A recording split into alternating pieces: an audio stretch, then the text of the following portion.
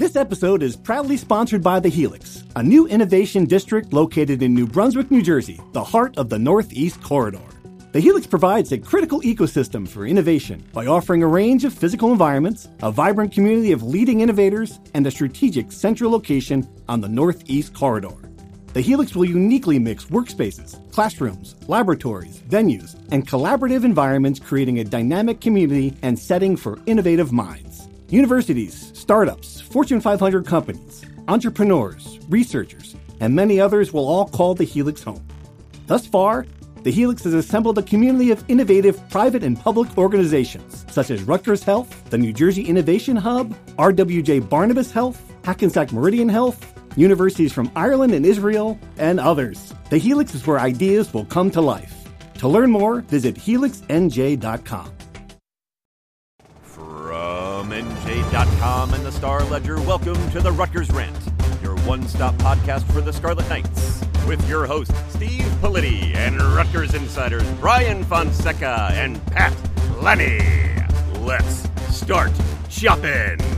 All right, hello everybody. Welcome back to the Rutgers Rant, our Pinstripe Bowl championship episode, a 31-24 victory over Miami at Yankee Stadium. Just a happy Rutgers moment, happy Rutgers night. I mean, Robert Longerbeam will never have to buy a drink again at football alumni parties. The first win over the U, the upside down reverse U, national attention, some swagger, cigars, T-shirts, smiles. I mean, we talk a lot about that these ball games don't matter, but that's not the case here. This mattered a lot for these Rutgers players. I think it was very important for the program. Not just to get off the schneid against Miami, but, for some really good momentum heading into next year, to have a winning season for the first time in a decade. All of this stuff is important, fellas. And when you saw the way these guys celebrated this afterward, I think that really drove the point home to me. Yeah, as the guy who took the bowl games don't matter take, I take it back because immediately from the jump, you have guys jawing at each other, coaches and players from both sides.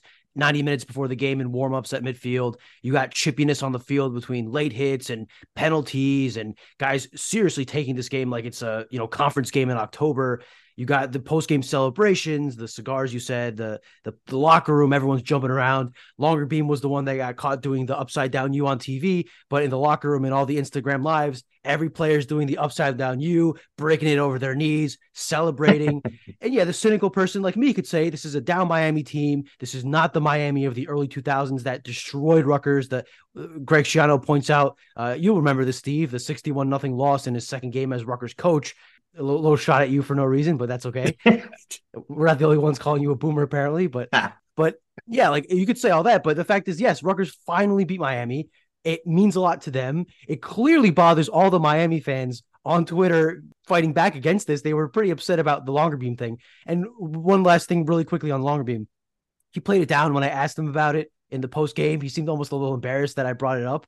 And he said it's just a heat of the moment thing. His mom on Twitter brings up the fact he grew up a Miami fan. It was a dream school for him to go to Miami. He was born and raised in South Florida before he moved to Virginia for high school. This meant a lot to him.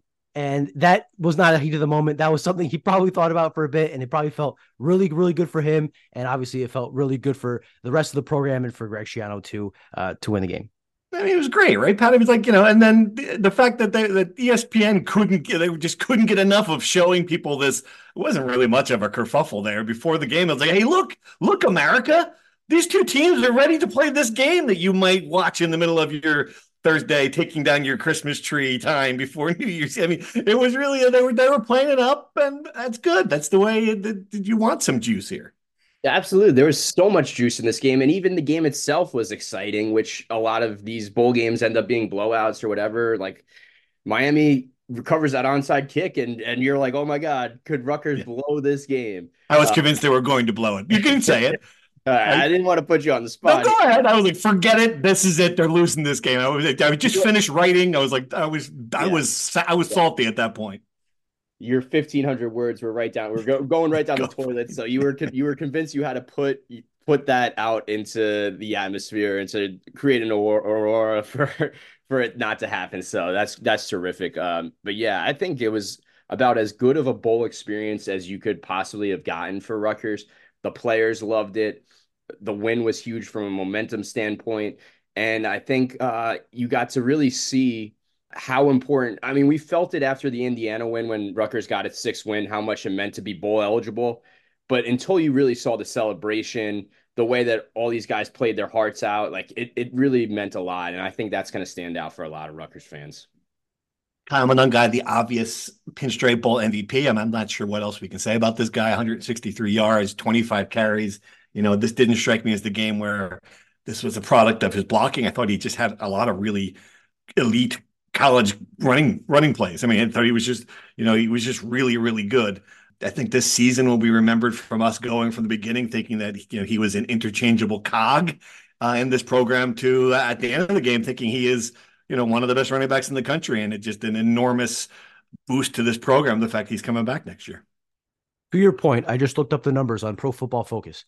He forced 14 missed tackles yesterday, and that certainly passes the eye test, because it seemed like every time a Miami guy had their hands on him, he just broke through and gained an extra 5 yards, whatever it was. And obviously, whenever the line did open up some space for him, he was exploding through the hole. Probably should have scored that touchdown on that 40-yard run, came up 1 yard short. And I feel bad, because the right thing to do was the tush push to give Gavin Wimsatt the 2 touchdowns. But Kyle Monungai did so much work for both of them that you almost feel bad that he didn't get credit for the touchdown. But he showed yesterday why it's so important for him to come back, because he raises the floor of that offense so much. And exactly, we talked about this ad nauseum during the season, but he was always a guy you thought could be a good piece in the running back room. And now he's the focal point of this offense. Right. He's made Kirk Ciarrocca's first year a rousing success, I would say. And it's the reason Rutgers has 7 wins. It's why Rutgers won a bowl game. It's why Rutgers scored 31 points. Well, 24, I guess, if you don't count for the pump block. But the point being, Kyle Monungai is a huge piece of this team.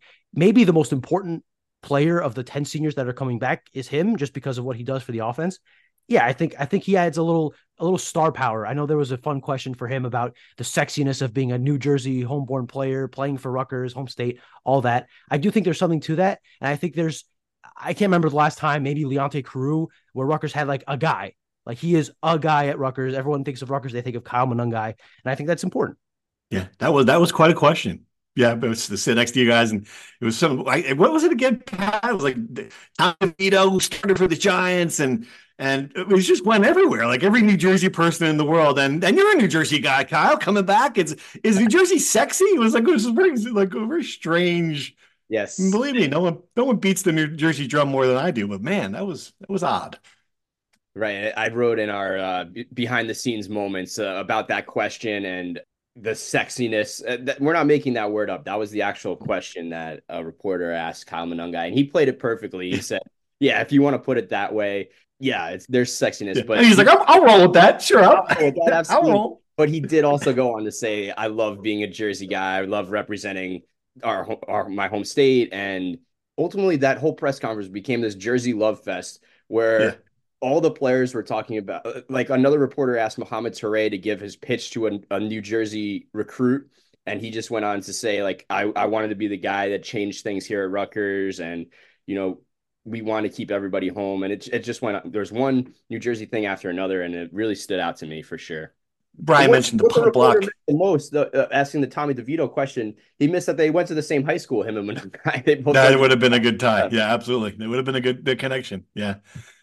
You mentioned the punt block. To me, if you were to try to explain, give me a glimpse of what Rutgers football is to people who don't understand it. This is a pretty cool moment. You've got a former equipment manager who beat cancer and an Ivy League lacrosse player who walked onto the team because Greg Schiano coached his dad. You've got these two guys combining on a punt block, which is the one signature thing that Greg Schiano's teams have done well the entire time he's been here. Completely changed the game. Pat, you wrote about these two players. Give people, if you do not know the story of these two players, tell them about them. Yeah, it's a really remarkable story. Like, I wrote that it was an improbable story for both of these guys to get on the field, but yet it's so likely at the same time, because it's almost like a Rutgers story that these two unheralded players, like you said, Timmy Ward, was diagnosed with Hodgkin's lymphoma his junior year of high school, ended up beating that. He's been cancer-free for 4 years, and he, instead of taking an opportunity to play at East Stroudsburg, came to Rutgers and took an opportunity to be an equipment manager for the team. So he went from equipment manager, then went to a walk-on tryout, impressed there, and then eventually earned his spot as a walk-on. Like you said about Trevor Yeboah Cody, he was a lacrosse player at Brown for 4 years, a really good one. And as Greg Schiano said in his post-game press conference, like, if you look at Yeboah Cody's tape, he was a really good high school player, and he just wished that he had 4 years with him as opposed to the one that he got. Just an improbable story that these two guys made the play of the game, but yet at the same time, it feels very Rutgers-ish that these two unsung guys gave everything to be a part of a program, and Schiano gave him a chance when probably no one else would. Very Rutgers to me. Really quick on this, a couple things. You felt it coming. I saw it. Yeah. Miami's backed up. They get a stop. I took my phone out and I filmed it because you just felt that was possible. It was just a very Rutgers thing to turn a game on a dime. Miami had taken all the momentum in the game, and I know people don't believe in momentum. I'm not entirely a believer, but Greg Schiano sure is. And it certainly felt like that sucked all the air out of Miami and put all the juice back to Rutgers. They take the lead back with that score, and they kind of cruise from there. And it just felt like they smelt the blood in the water. They took it, and obviously that was the point of the game where everything turned. And Greg Schiano's answer, this is a completely off path, but he mentions Trevor Yeboah Cody's dad played at Penn State, where Greg Schiano coached them, but he wouldn't call them Penn State. He would call them that other team in the Big Ten from Pennsylvania or something to that effect. So I thought that was kind of cool. I don't know if Greg's ever referred to them as that. So that was fun.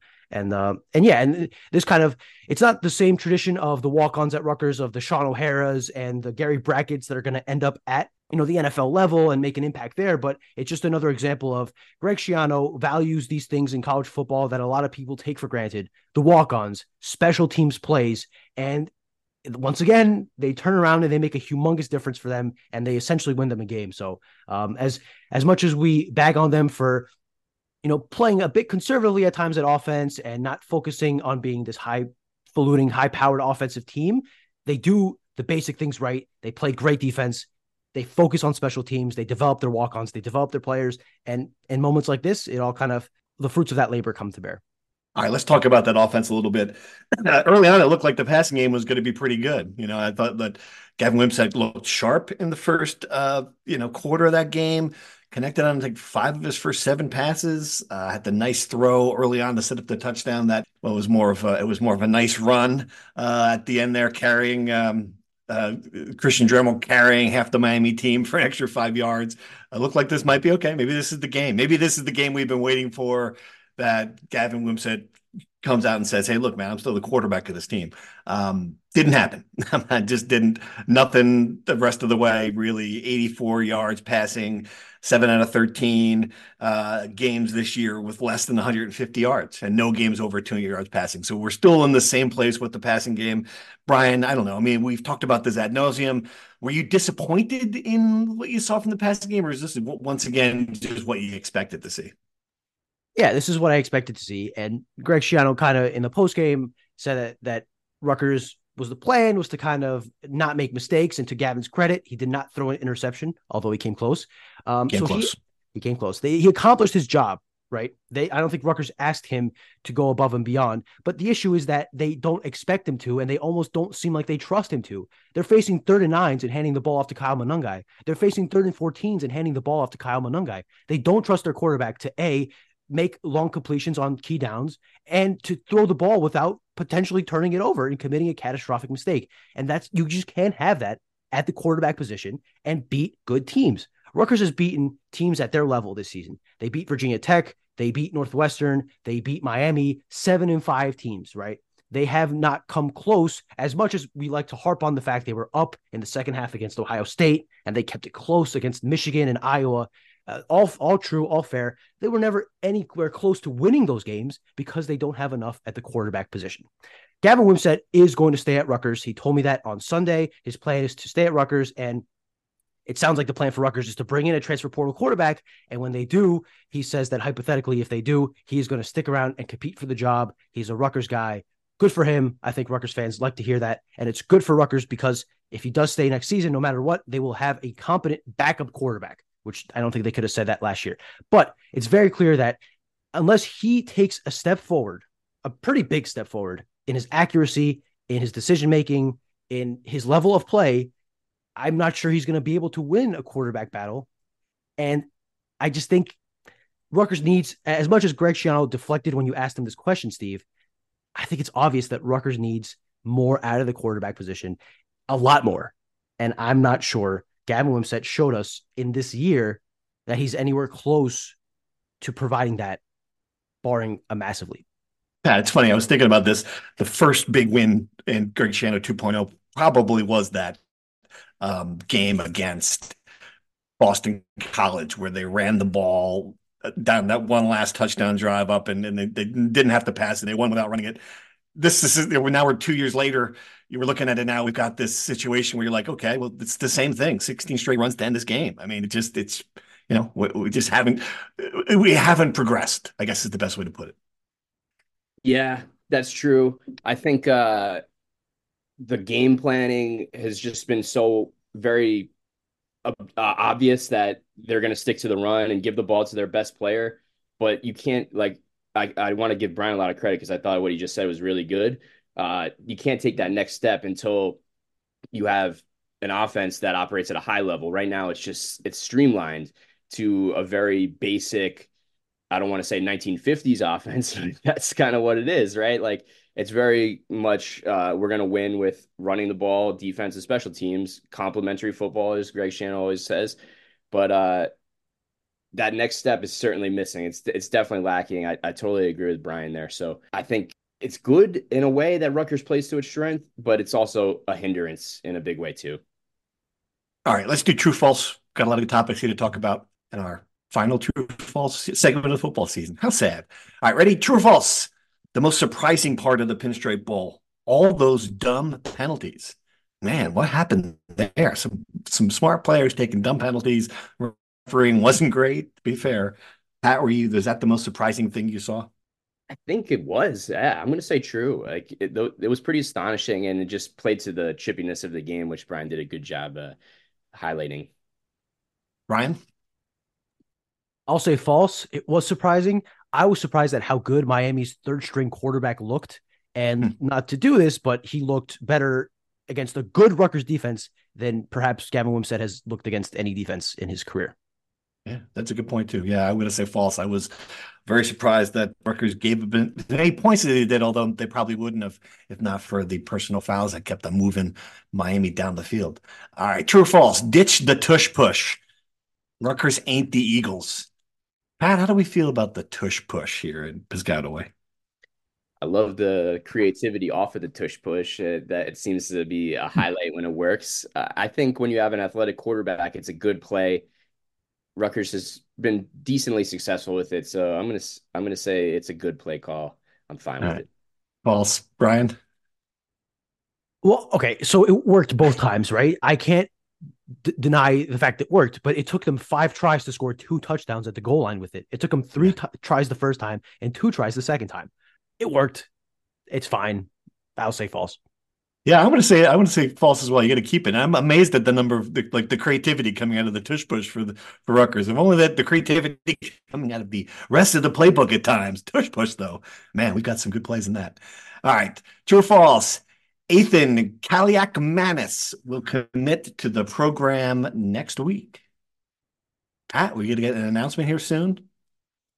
I think true. Yeah, I could see that. And Schiano was very public and deliberate with how he was talking about the transfer portal after the game. And I thought that was very, very odd for him, a guy that keeps that close to the vest. And he was very out front about noting that, we got a lot of guys to host and things are about to get busy. So I'm going to say true. I think I have a feeling that it's going to happen. Brian? Yeah, to Pat's point, they mentioned they're going to start hosting kids next weekend, which is the first weekend they can when the dead period ends. They're supposed to have a defensive tackle from New Mexico. That's a position they're targeting very heavily, and apparently a position that's pretty costly in NIL. Anyway, to wrap around to your question, if Ethan Kaliakmanis is going to commit to Rutgers, which I think we all expect at this point, it would happen within the next week. True. If he doesn't commit within the next week, I would think that ship has sailed, which again would surprise me. But I think that no matter what, it's very clear that now that Rutgers has crossed that bridge, they will bring in a transfer quarterback, whether it is or not Cali McManus. At this point, it better be him, but it'll be very interesting to see if it's not him. I mean, there's a lot of options out there, but as you mentioned, a lot of them are pricey. So, yeah, that's going to be fascinating.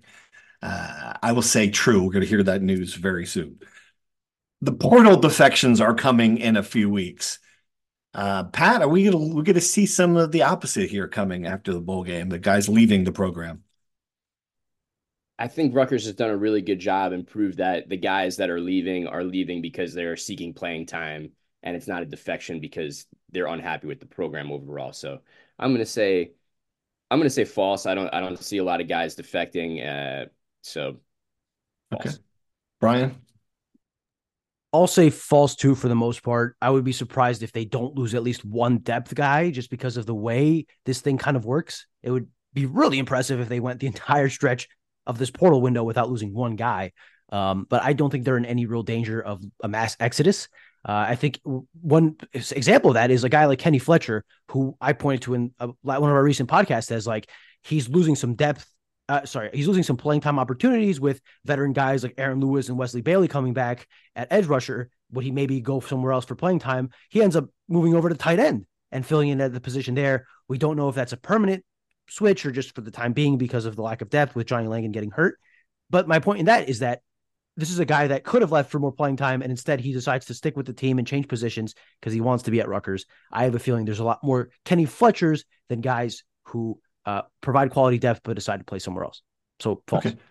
I'm going to say true. I just think it's natural now. You're going to see some guys go on their merry way. They played the bowl game. They got the bowl swag. If you're going down, in other words, if you're leading a program to go to a lower level, I think this is when you're going to make the move. I don't know if that's going to be any impact players, but I think we're going to see some news at least in that direction.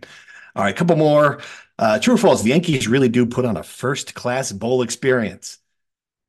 Pat, we were talking this as we were driving home. Do you buy the Yankees and their first-class bowl line? I got to take a pass on this one, unfortunately, because it was my first bowl game experience. So I'm not really exactly sure what I can stack it up against. However, I will say from my perspective, I thought they were great, with all the activities and things. So I will give the Pinstripe Bowl a lot of credit. I thought the kids were really into it. Brian? A first-class operation does not run out of beer in a stadium that is not entirely full. How do you run out of beer? I don't understand. How do you run out of beer? It seems like the first thing you do.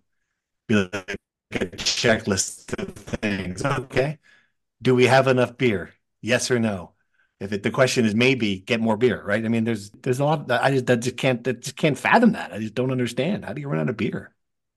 Other than that, I thought things were fine. It looked like Billy's was absolutely packed with Rutgers fans in the pregame across the street. Mm-hmm. From my understanding, talking to a couple of people that were there, it was a really fun time. And it seemed like Rutgers fans enjoyed themselves in the stands. So I don't know what first class means. I think they did a good job. Yeah, I'm going to go false because of the beer thing. But I will say that it's the one bowl game where you're going to get 20,000 Rutgers fans that can come together and have, the weather was okay. It's just hard to watch a football game there. I mean, you just can't. There's just no. Is there a single good seat in the entire place for football? I mean, it certainly wasn't the press box. Like if we're getting texts from fans, the referee, I can't really tell from out here. Is the refereeing bad? I'm like, I don't know. I can't tell from any. I can't tell from in here either. It's just a tough play. It's a tough venue. Baseball stadiums should not host football games. But other than that, I guess you could say the players enjoyed it, and that's really what matters. All right, final. Well, I'm going to give two more. This one's fun.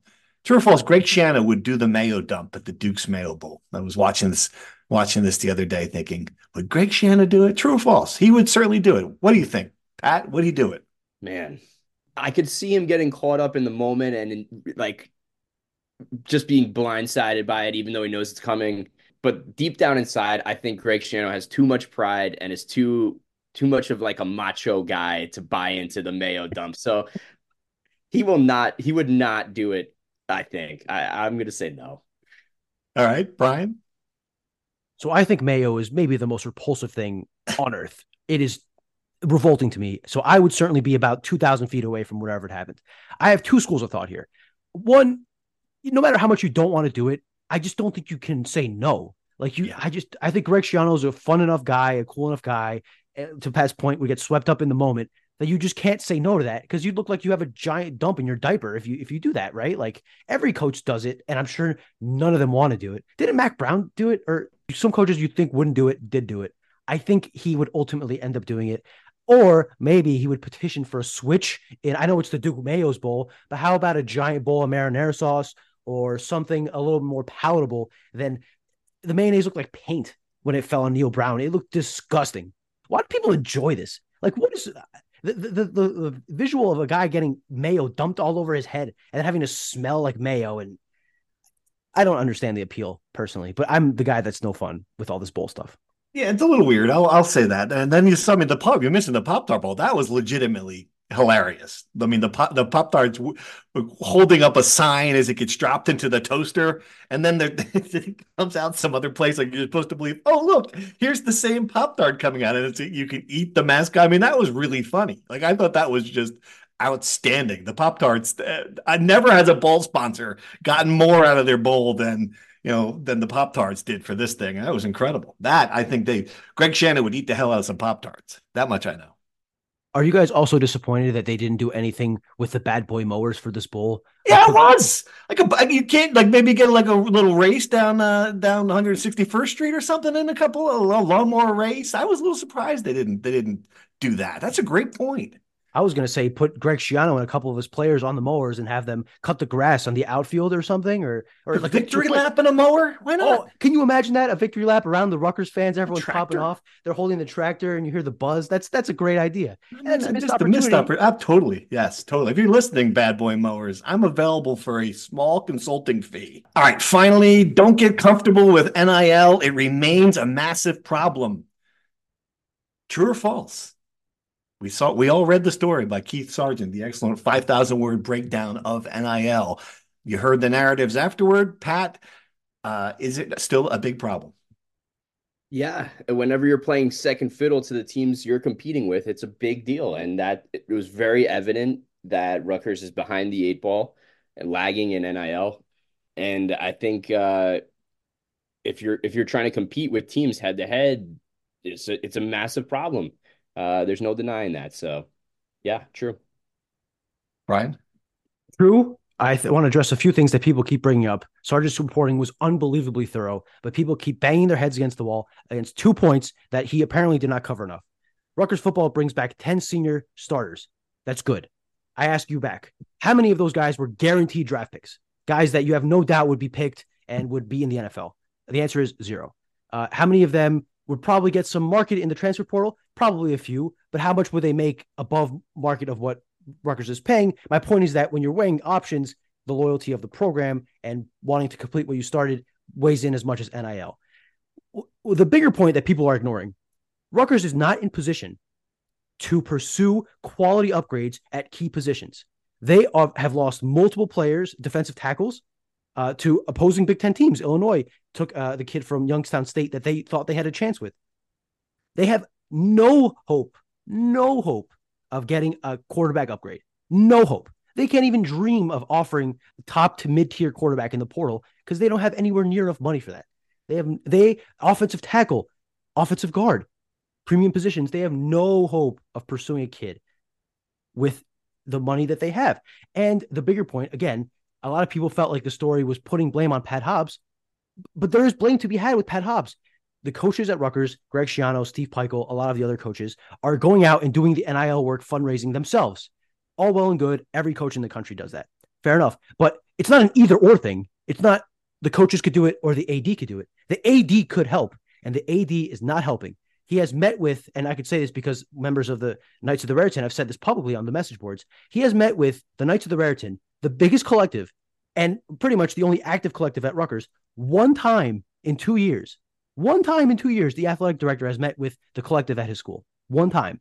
He is not actively promoting it to the fan base. He is not helping them by giving them mailing lists and providing them opportunities to spread the message to fellow Rutgers fans.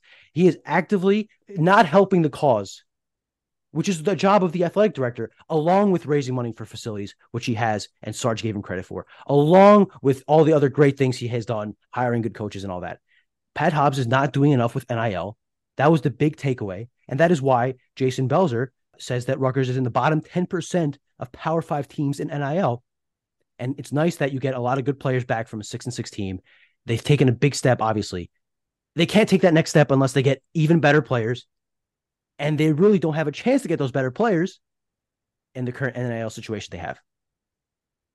Yeah, you certainly made the two key points that when I repeat talking to people about this story, two things kept on coming up. The 10-player thing, which you mentioned, absolutely. It's just like a different, yeah, okay, you're right. They did keep them. But just because Greg Shannon is standing there with like 10 fingers in the holes on the dam doesn't mean the dam's sturdy. I guess that's the best way to look at it, right? I mean, it's just he's really working some magic behind the scenes, and it's become more than half of his job now is raising money for NIL. I don't think that's the case in other places for head football coach, number one.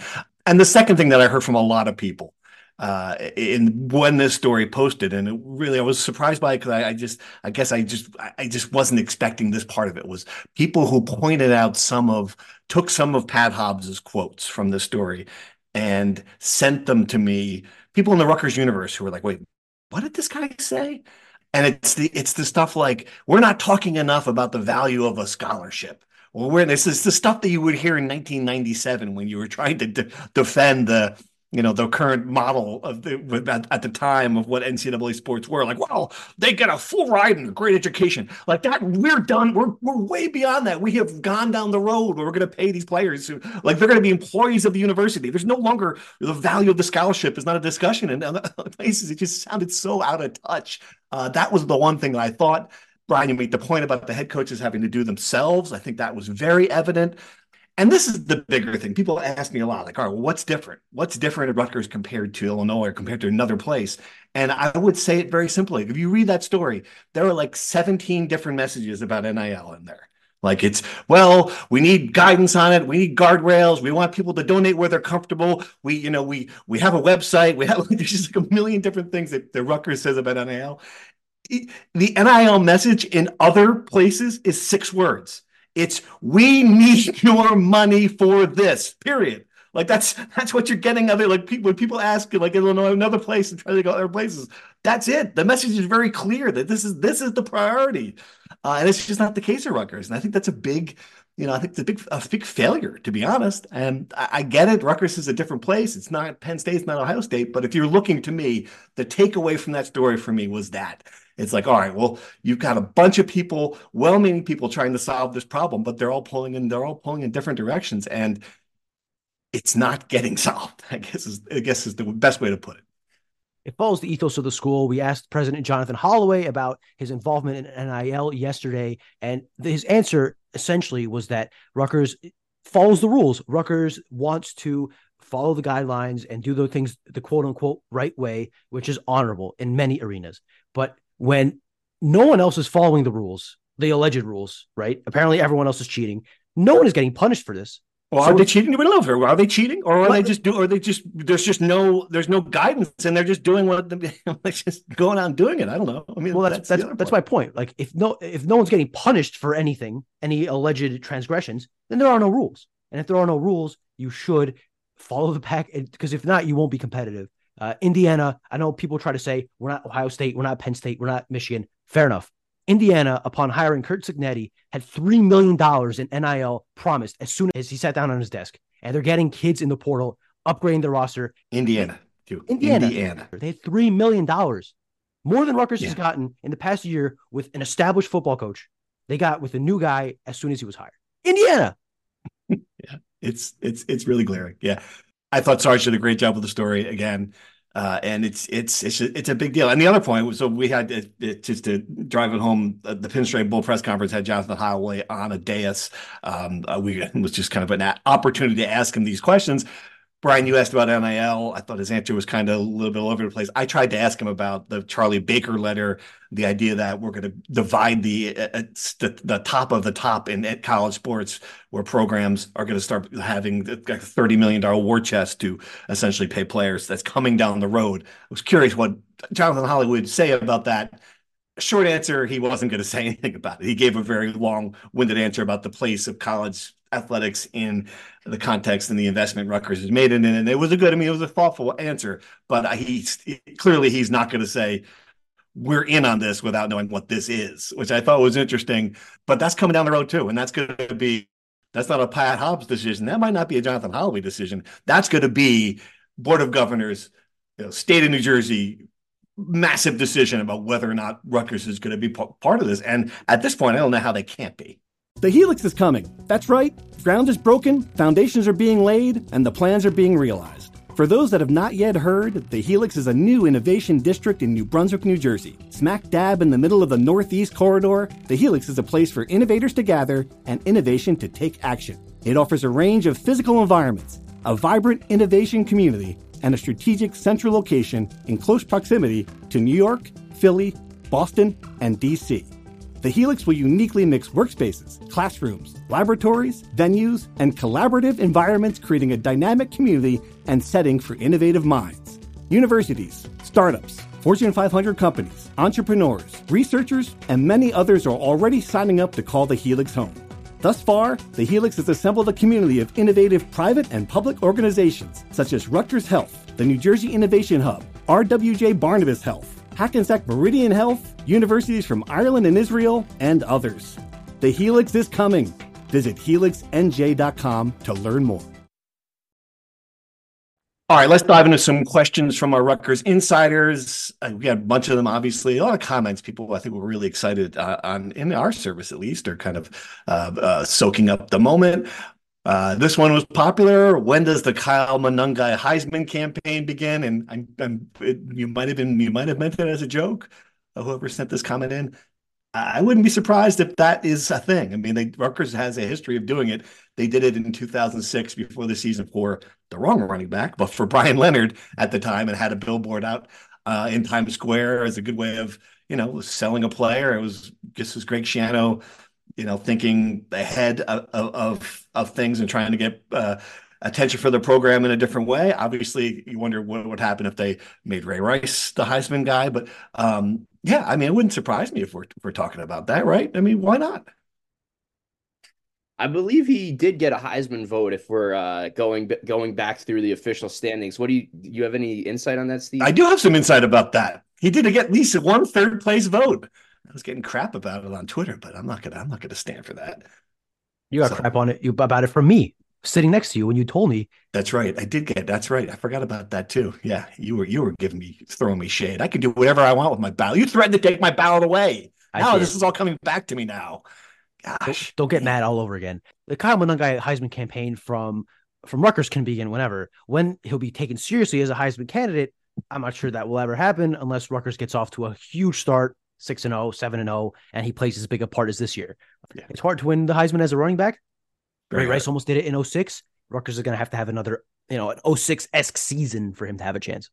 Entirely different era of college football. The way that quarterbacks are so productive now, it's almost impossible. Like even just going back to Ray Rice, it's just every single person votes for whichever quarterback has the highest stats. Yeah, and I give you credit for your vote, Steve. I think that was very noble. It's going to be the SEC quarterback that comes out that leads his team to the playoff, as always. But that's okay. We can still vote whoever we want here in New Jersey. All right, this is a good point. Was December the perfect month for Greg Schiano? New contract, incredible recruiting class, barely lost anyone to the portal, bowl victory. That's a great point. And it's funny because I always think of Greg Schiano has had he's better at his job in the offseason than during the season. I think that's kind of evened out a little bit. And Greg Schiano 2.0 is a better game coach than Greg Schiano 1.0 was, in my opinion. But still, yeah, the stuff that happens off the field is his area, really, when he's very good at what he does. And you have to acknowledge that December has been a good month. About as good as they could have hoped for. Perfect is a bit much. Perfect would have been getting a quarterback, a tight end, a defensive tackle, and offensive lineman out of the portal. But every other area, retention, coaching staff retention, his own personal retention, I think that was all very positive. All right. Paul Jaffe in Bend, Oregon. Big in Bend, man. Paul Monangai was absolutely spectacular, making not just ordinary gains, but big gains out of nothing. With him coming back next year, do you see Sam Brown leaving? He deserves to play. Great question, Pat. I mean, I think the plan is that Sam Brown's going to, I think, he looked like Sam Brandon last year. He's going to run the ball a lot more. Yeah. And I think that's a way you preserve Kyle Monangai at the same time and keep his draft stock and NFL career in a really good place, because you don't want to overwork this guy, but you know that a two running back system is very doable at Rutgers. And Sam Brown had a nice game despite the fumble. And Greg Schiano even said as much in his press conference afterwards, that Sam Brown is definitely going to carve out a role next year. I don't foresee Sam Brown going anywhere. Apparently he likes college. Who knew, right? This like college football player who enjoys going to class. So this is I know it's hard to imagine in 2023, but we found one. So yeah, good for Sam. I hope he does stay, because he's fun to watch when he does finally look like he's healthy, and that's a big difference then early this season. All right, let's see some more referees questions. A lot of questions about referees. The refs were terrible. Thoughts? Yeah, I don't think the refs. This wasn't the Rose Bowl crew, right? I mean, the best way to put it, that the one thing that really threw me was there was a flag for clear holding that they picked up, but when you looked at the replay, I mean, it was just, yeah. So that, to me, I didn't understand. You guys, thought the refs were any worse than usual? I thought it was a pretty typical game, but the thing that really drove me nuts was that every single play went to video review, and it was just ongoing. And I was just thinking to myself, like, God, how many times are we going to go through a video review on a play that was pretty obvious in the moment? Like, I would love to go back and count the number of replays there were. It's crazy. Yeah, it did make the game go a lot longer. Absolutely. Yeah, it got a little tiring. All right, some more offensive line praise. We got a couple comments on Pat Flaherty, who, I mean, he just can't say enough about what he's done. Is that the biggest position group improvement on this team, was one question. And someone else pointed out, give a shout out to the wide receivers for their blocking today. Interesting point. Good point. Yeah. I mean, and to the point, I guess the tight end, Deshaun Bowman, got a shout out in the press conference. Overall, a good day for the fundamental of blocking.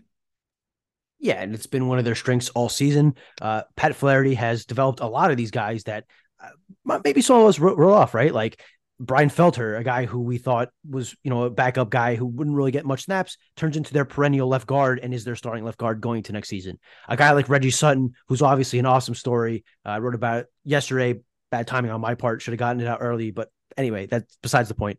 Guy who comes back from a devastating knee injury. People aren't sure he's going to play again. And now he's the starting right tackle for the last 7 games and held up pretty well yesterday, I thought, right? No penalties, no sack given up that I can remember. And Pat Flaherty helped him become a serviceable guy at right tackle in the Big Ten. Guys like Gus Zielinskis, who developed into a solid center.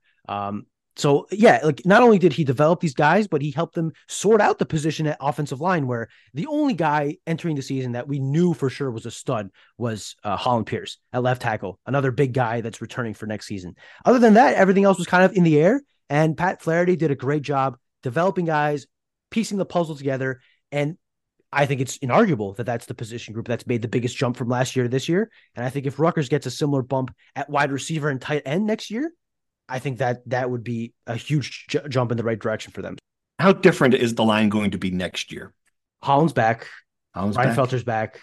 Gus Zielinskis is back. Right tackle is interesting because Tyler Needham, that was their starting right tackle to start the season. He had a season-ending injury.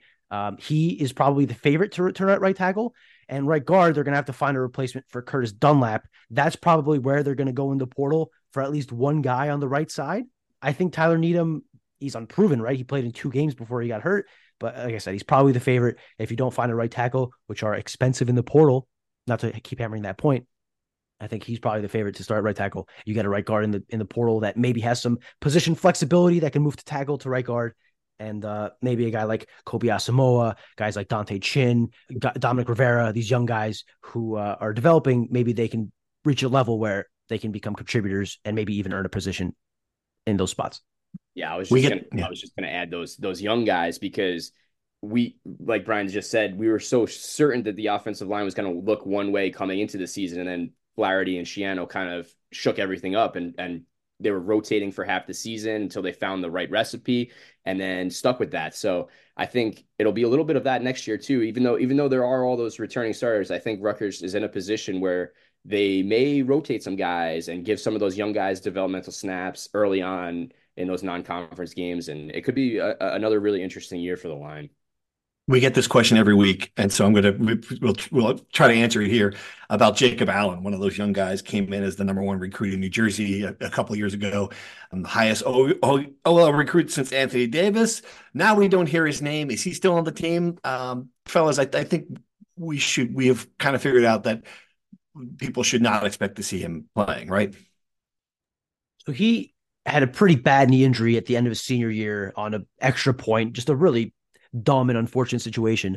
And that's taken some time for him to come back. He's had to have multiple surgeries. He has a massive scar in his knee that's very visible, and he's still working his way back.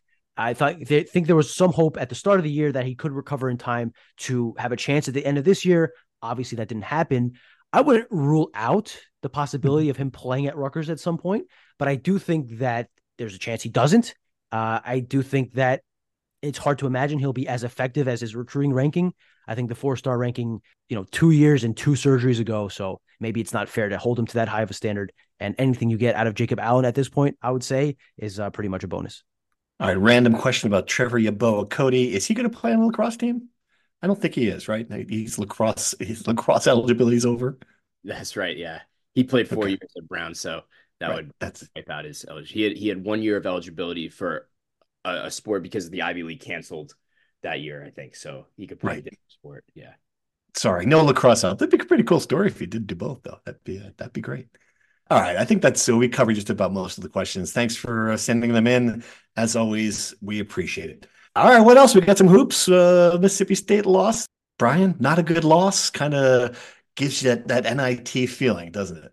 NIT might be the ceiling for this team pretty clearly. They're going to have a big run in the Big Ten, probably win 12 of their last 19 games in the conference to have a chance, which the way they've played is not very likely. They struggled to shoot from three.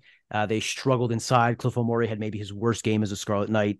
I think the little optimism that grew from the Seton Hall win is kind of gone, and the reality has set in that this is not an NCAA tournament team. They don't have enough offensive firepower. They're not good enough defensively as they have been under Steve Peichel. They really struggle to rebound the basketball. Look, this is a transition year. Fans are going to have to kind of deal with the next 2-3 months, grit their teeth, and wait for the next season, which is supposed to be promising. And I guess the fun part of it would be looking at the young guys on this team and trying to puzzle how they'll fit into next year's team. What's Jermichael Davis's role going to be? Is Woolfolk going to be ready to take that jump at center? Is Moat Mag going to come back? Is, what all the rest of the next 3 months mean for next year? Because I think this year is kind of, they'll play hard. Steve Peichel will try to salvage the season. He'll keep saying they have a chance. Journey of the season, a lot of games left, on and on. I think the reality for any objective observer is that this team is just not an NCAA tournament team. If you make the NIT, I think that would be a pretty big win. Yeah, I agree with you on that. I will say the one thing that gives you a little bit of hope is it's just the Big Ten's not the Big Ten. And I get it. That's also going to hurt their NCAA resume, but at least that gives you some feeling that maybe they win more games than you would have expected. I guess that's the one thing I'd say, Pat. It might not be a situation where it's going to get you to the NCAAs, but at least it'll make, January, February, March more interesting.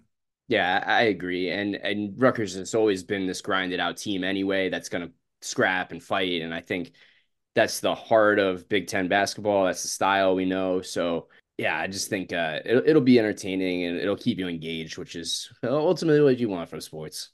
This is the end of the year show for us, our final show for 2023. And Brian, you had a good idea for this show. Yeah, so we did this last year, and I think it's a good idea just to kind of look ahead to next year. I asked my co-hosts to think about one thing they're excited about, one thing they're looking forward to in Rutgers athletics for 2024. So I'll go last because I've thought about this for a while now. I sprung this upon you guys 5 minutes before we started recording. So in the past hour, guys, what have you thought of? Whoever wants to go first can go ahead.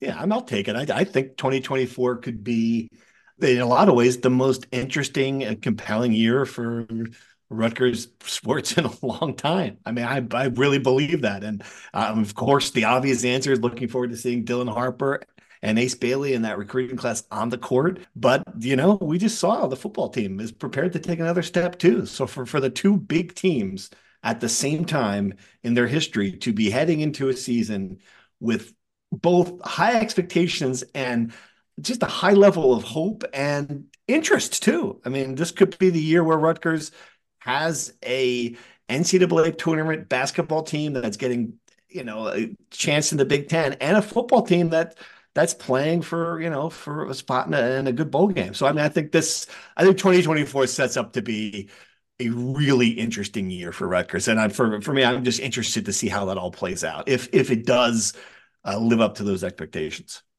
Pat? Let's see, Steve's the big picture guy. He always comes in with these great answers. Of course, everything Steve just said is so at the focal point and the keystone of what Rutgers athletics is going to be in 2024. You can't not be excited about the two marquee programs and where they're at. I 100% agree. So I'm going to take this at the micro level and give you something I'm personally looking forward to, and that's our trip to St. Louis, Missouri, to see the NCAA wrestling championships and see if Rutgers can get back on track and crown an NCAA All-American after after its run of 9 straight years got snapped last year. I think this is really shaping up to be a really nice year for Rutgers wrestling. It's about to get really busy and heated up, starting with the Midlands tournament coming up right now. And I think Rutgers has a guy who's ranked number 2 in the country right now at 125 pounds, Dean Peterson.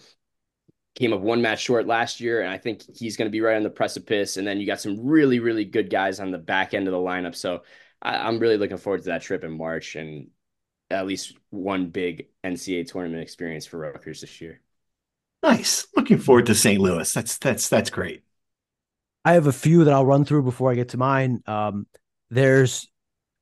Rutgers Olympic sports get back off the schneid, get back into having good seasons? Will any of them compete for a Big Ten title after a couple of, about 18 down months? Will men's lacrosse battle for a Big Ten title? Will men's or women's soccer do so? Will Rutgers climb out of the rough year they had in the Directors' Cup and make a jump there? I'm looking forward to the first home game at the RAC, Dylan Harper and Ace Bailey being announced in the starting lineup, and just the feeling of the 8,000 people there, the anticipation that's been there for months. Just the feeling in that building, I think it will be absolutely electric. The first alley-oop Dylan Harper throws to Ace Bailey might throw the roof off the place. I'm just so excited to be in the building for that, to experience that. I'm most interested to see how the Rutgers quarterback position shakes out, no matter what happens. If Gavin Wimsatt is the starter in the first game of the year, if Ethan Kaliakmanis ends up here and wins the job, who are the top 2 quarterbacks in training camp? Like, just how that entire situation shakes out and where Rutgers stands in that position entering the 2024 season. I think it's the biggest question mark of anything in Rutgers athletics. I think it will be a very important factor that will determine the trajectory of the season. And I think it's a fun little treat for us to actually have another quarterback competition, fellas. I don't think we ever get sick of that. And I'm looking forward to covering that in the spring, maybe leading into training camp and throughout the fall, because we sure know that if Ethan Kaliakmanis and Gavin Wimsatt are both on the roster and we're in week 3 and one of them throws an interception, Steve Politi will throw the hashtag free somebody to beg for the backup quarterback to get on the field. Something to look forward to, truly. And how about this? We haven't mentioned this, but next year is going to be a really nice year for Rutgers travel. Like, we're going to travel to a lot of basketball games next year. We're going to go to LA or the LA Coliseum to see the Southern Cal Rutgers. That's cool. I mean, I know it's great. We've done, now that I know if I vowed I would never go back to State College, and we've done the Big Ten traditional trips. We've seen a lot of those stadiums, kind of Ann Arbor to Columbus to death. So now we get something new. I mean, that's going to be a fun part of this year. I think a lot of fans are going to make those trips too. I would assume. Can't not go to LA for sure. Yeah, Halloween weekend in Los Angeles. It's going to be fantastic. Come on. This is as good as it gets. In-N-Out Burger. In-N-Out Burger. Hopefully Rutgers basketball. Boomer Zoomer alumni from California colleges. Have we decided if we're keeping that? I don't know. We'll figure it out. We got time to figure that out.